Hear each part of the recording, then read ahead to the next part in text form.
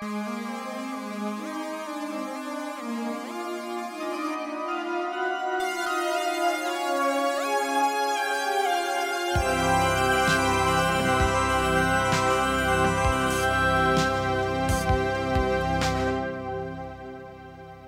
back to Film Music Focus. Today we have the pleasure of sitting with Mr. Jim Fahey, who is the Director of Programming, Symphony Center Presents at the Chicago Symphony Orchestra. It's a great pleasure to have you here. How are you today? I'm very good, Justin. Thanks for inviting me. I'm glad to be here.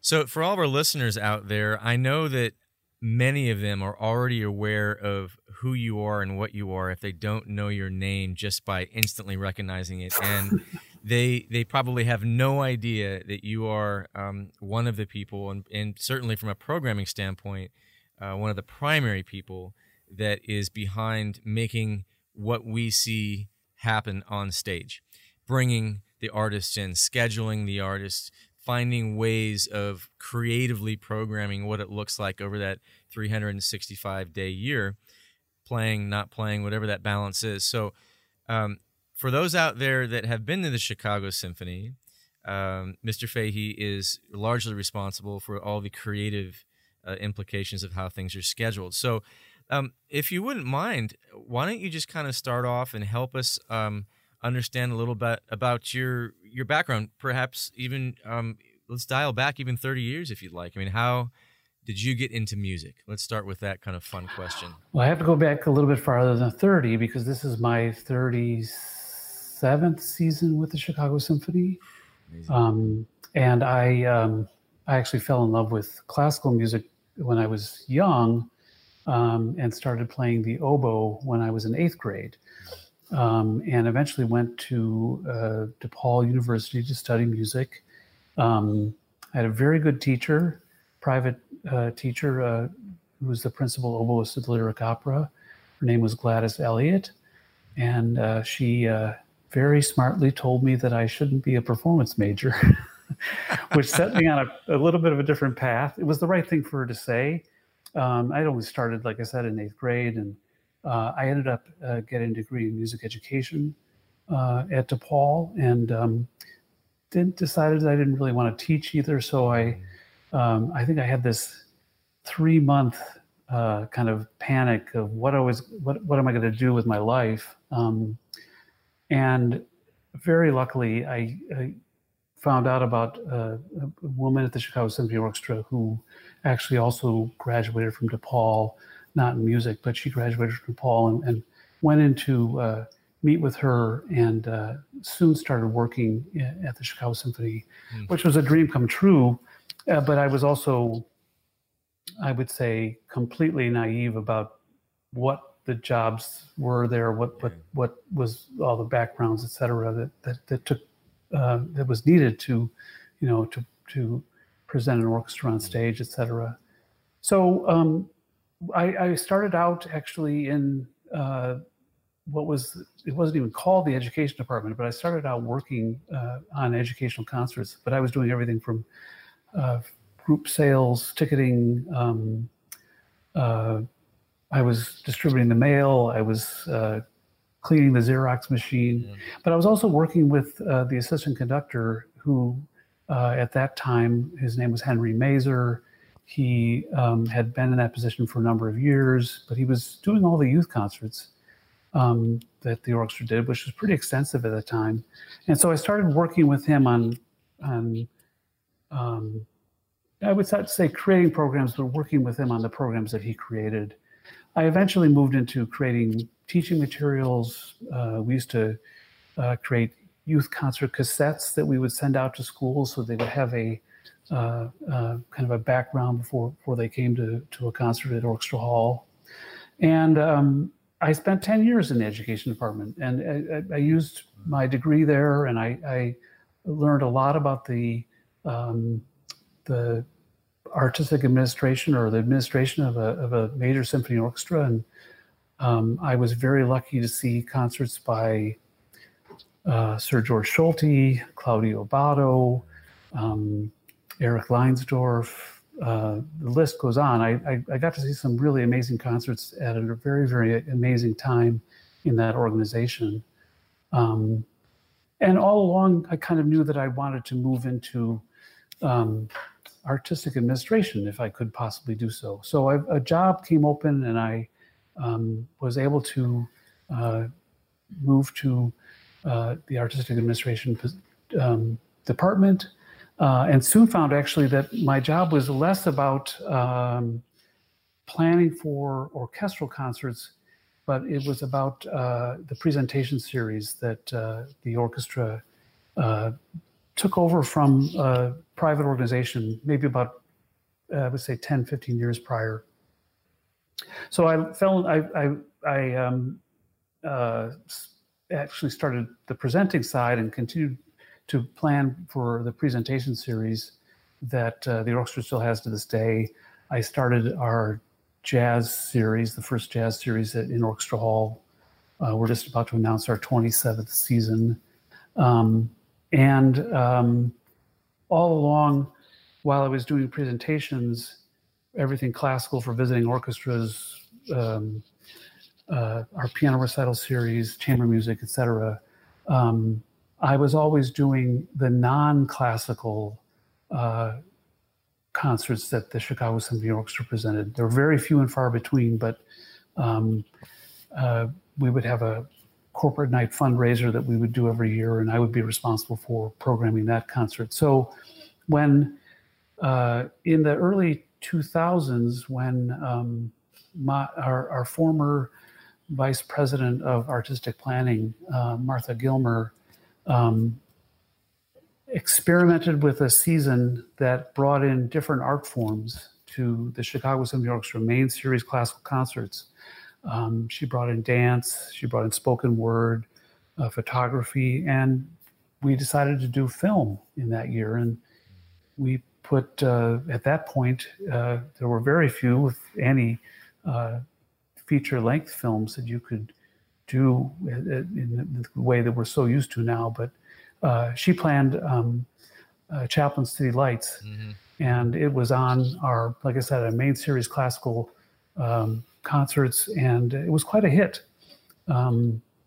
So as we planned the 2004-2005 series, we decided, I would say there was a possibility. I'm not exactly sure if I can describe how that happened, but there was the service availability changed, and we were able to identify one rehearsal and one concert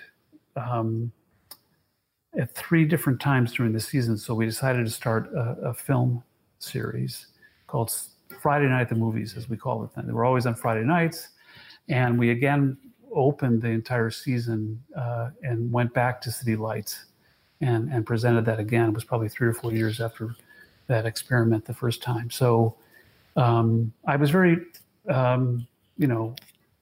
thrilled to be able to be a part of.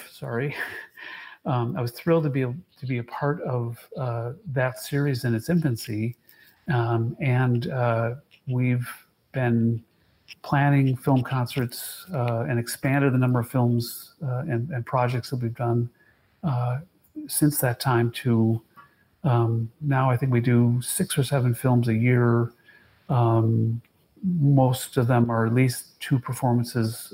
Quite often there's 3 or 4. So that's a long answer to your question, but it's been a long time that I've been at the CSO and seen a lot, and am thrilled to be able to continue to bring really amazing artists to the stage of Symphony Center and amazing programs to have our wonderful orchestra perform those amazing programs.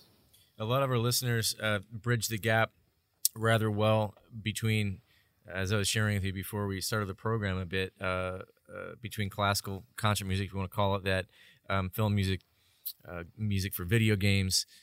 They might be avid listeners. They might be concert goers that actually are often getting out and going into the space, and they may be actually some folks in the industry even. And what I find fascinating about much of what you're saying is just dial in on one thing to start, and that's not only the institution that is the Chicago Symphony Orchestra, and there is that that's part of this conversation. Not only that, but how long you've been there. So being able to, I didn't know it was 37 years. 37 years of watching one of the great institutions in our cultural global history, in the context of how it has evolved into embracing film music is an interesting concept. Just to kind of maybe pivot away with that for just a moment, because the history of film music is really not all that old, right? I mean, we're only out of the silent film area for about 100 years.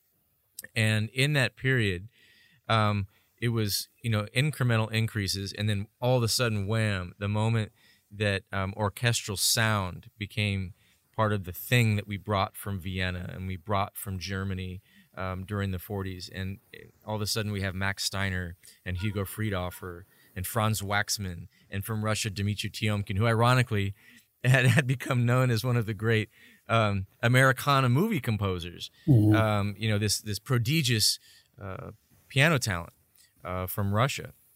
And where I'm going with this is that one of the great institutions, it really wasn't until the early 2000s, as you said, that you started to kind of embrace film music.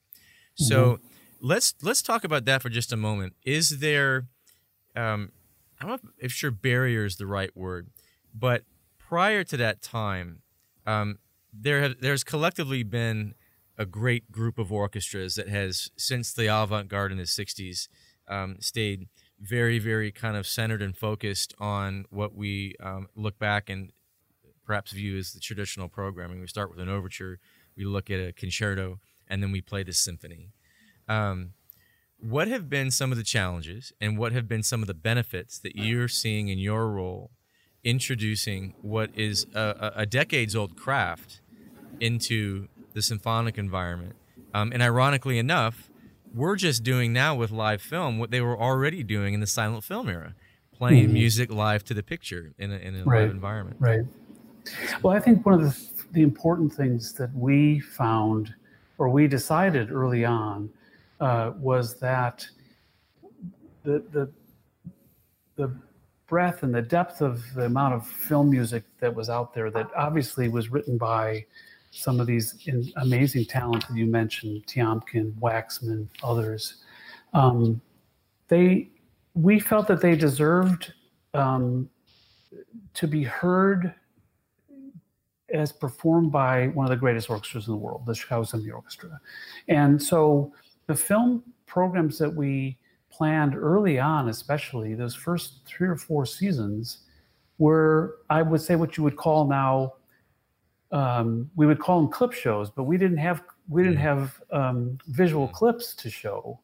So, we did work very closely, and we still to this day work very closely with Richard Kaufman, and he has been a wealth of knowledge and connections in Hollywood, et cetera, and his history in the studios is quite extensive.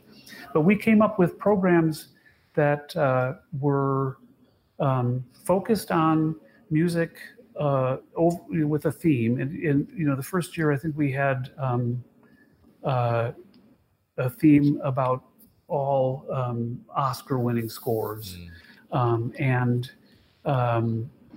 obviously we would be able to perform the sections of the scores that were available, and we decided that we did want some images on the screen, and so we worked very closely with an archivist in Hollywood. He was able to get access to some publicity stills and behind-the-scenes shots of some of these films.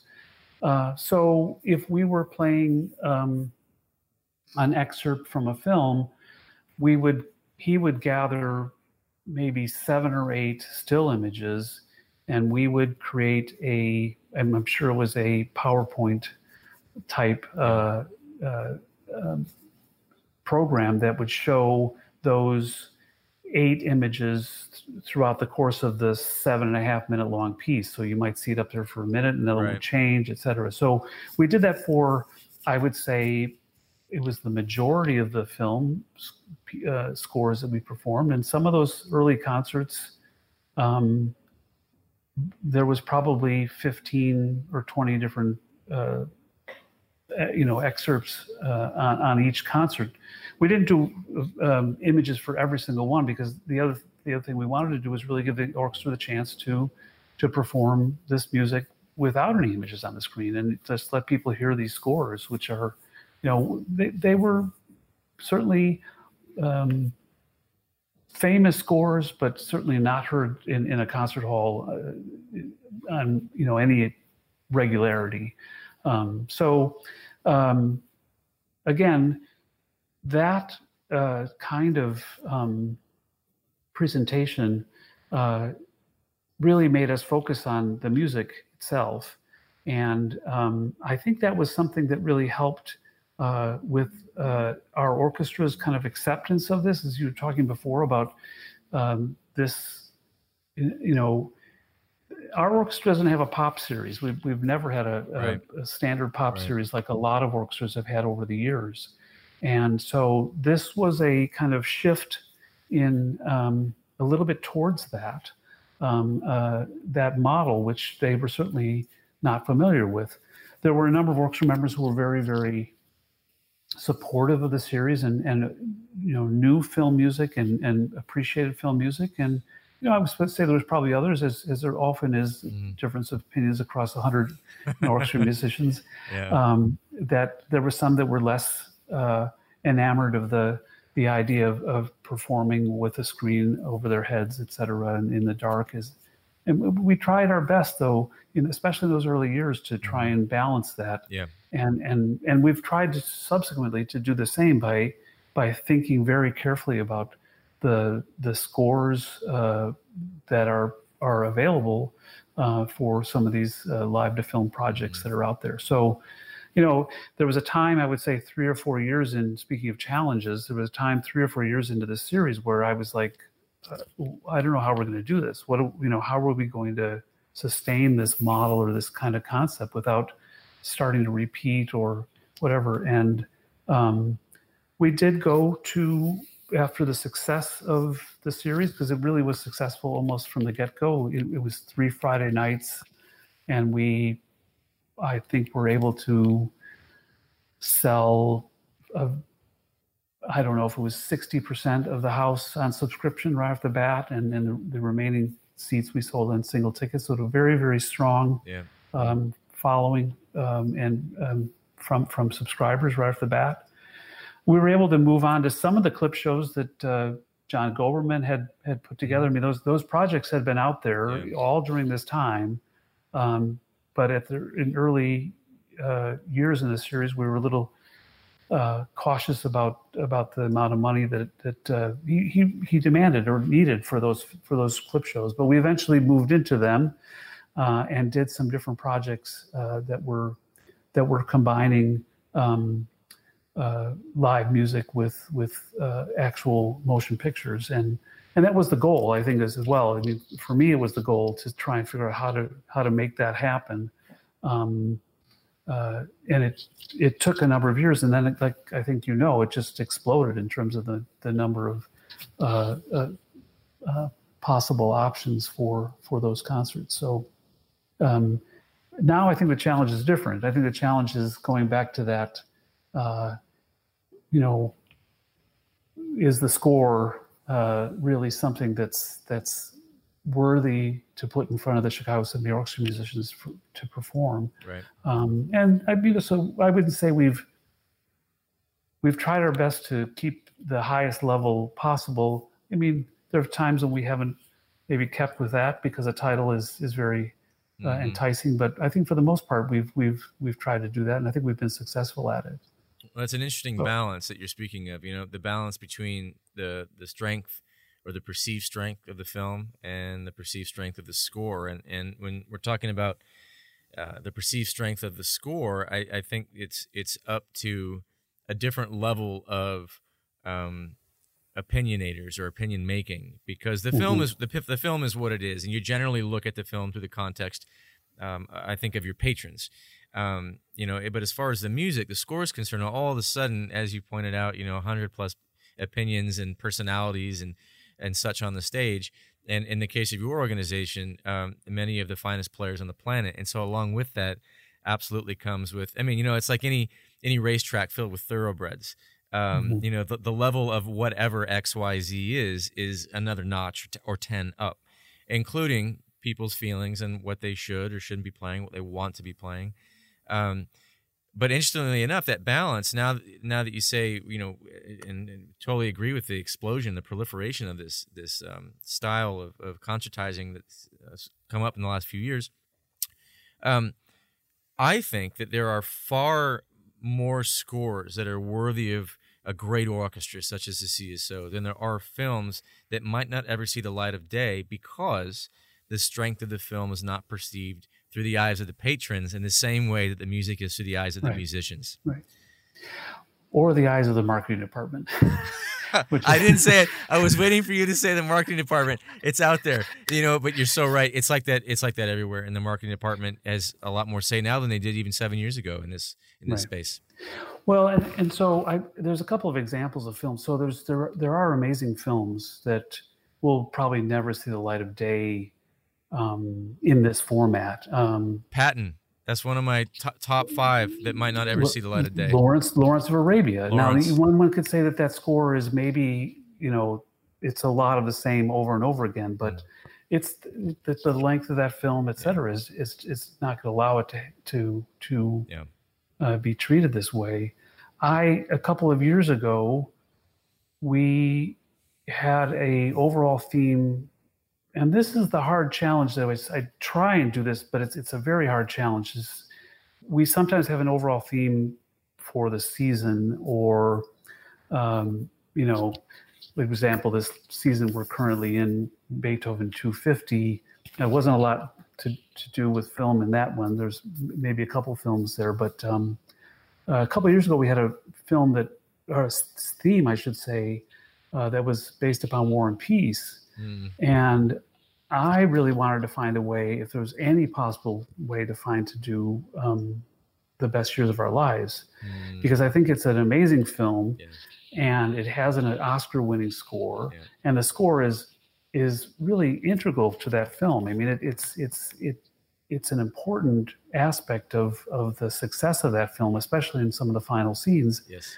But the length of the film is a challenge. It's going to provide, people will have to deal with overtime, and there's just really not a lot of interest in that film for a general audience. Yeah. I think for a specified audience, or for some, film connoisseurs, that, I think there might be. And if we were only doing our one rehearsal, one concert situation with 3 performances, 3 concerts or titles a year, maybe that would work. But, again, from your side of it, the economics of putting in the effort to put a film or make a film available in that format, you can't just do it for one orchestra, although it's been done, I know, but it's a economic challenge to do it in that way. From this side, it becomes a passion project when we're closer to that. If there's 1 or 2 or 3 orchestras that we know can do something, I have to, from a personal perspective, be absolutely in love, more than I normally am with what we put out there.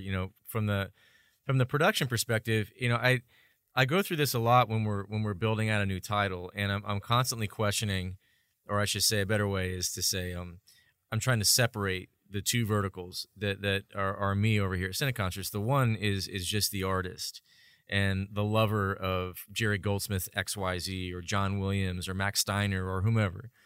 And then the other part is the realist, and those 2 are constantly battling one another.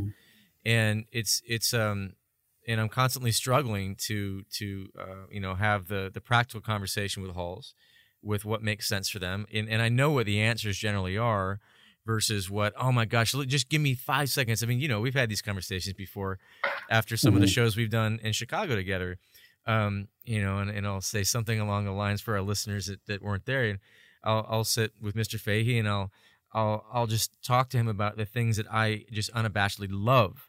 and then I let him poke holes in it, and he does it right away because he needs to, and he brings me back down to earth.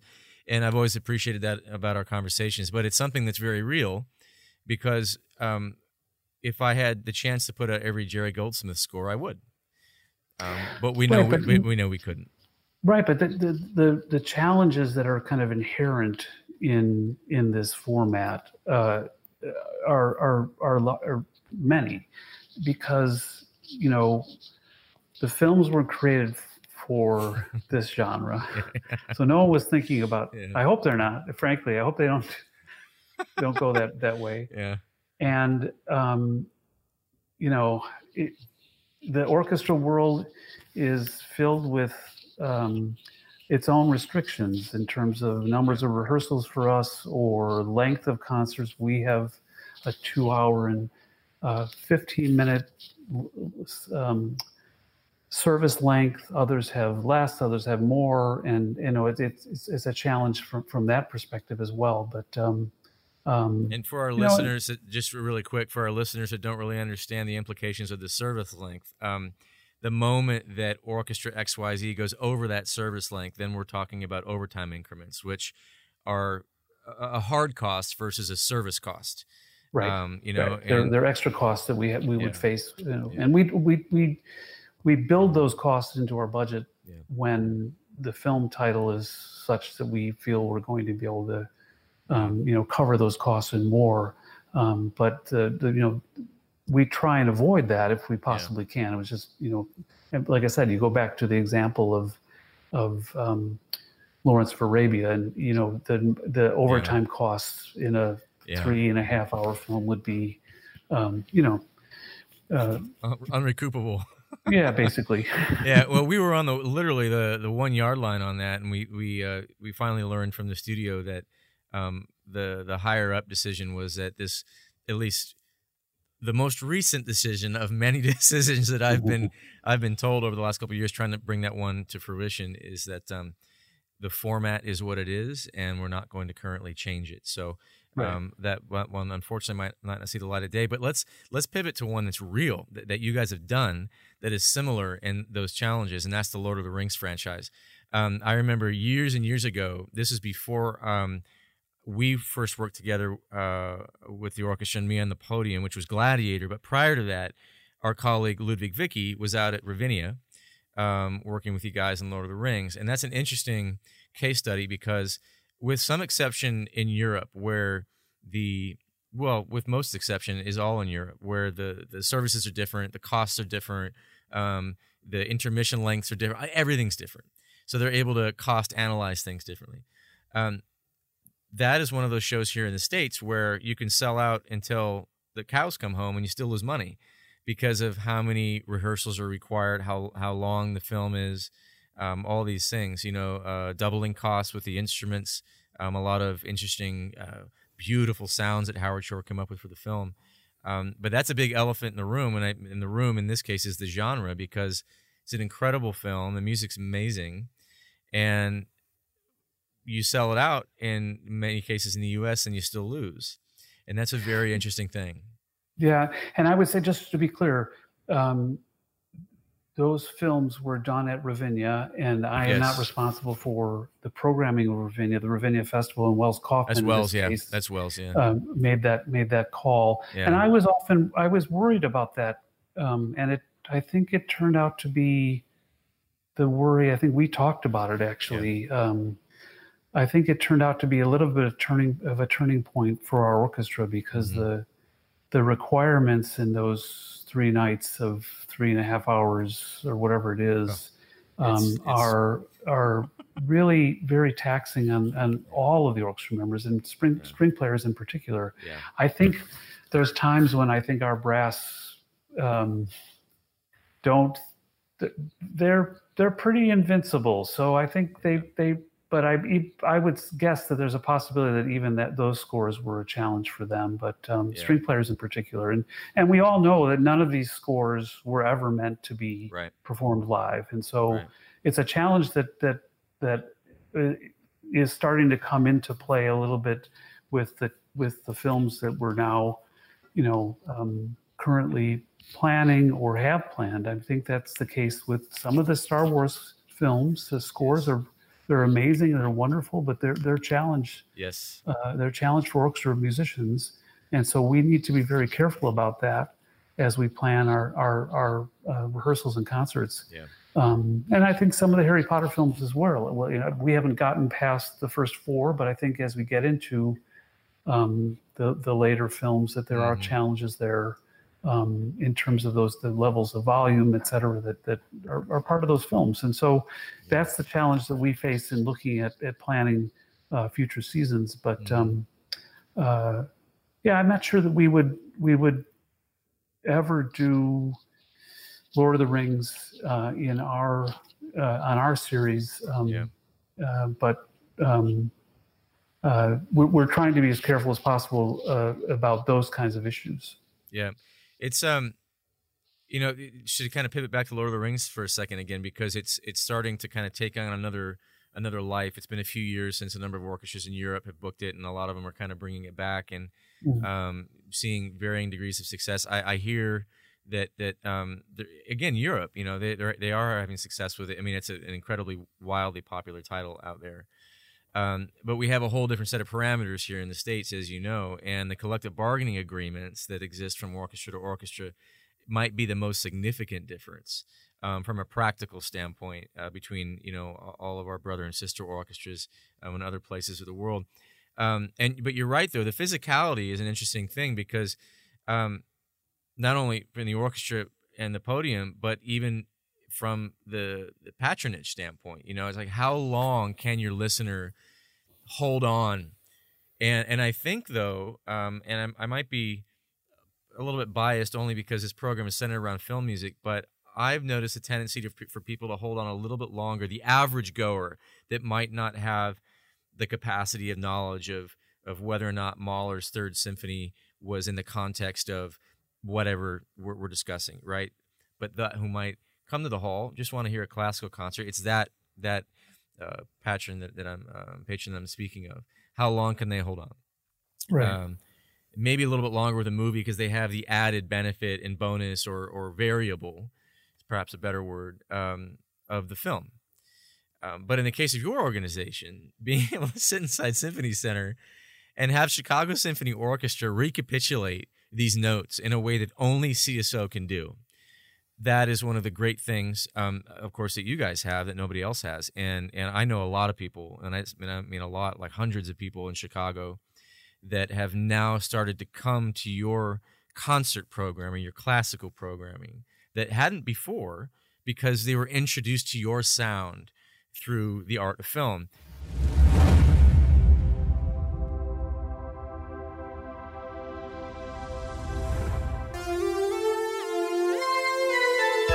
Brought to you by Sena Concerts.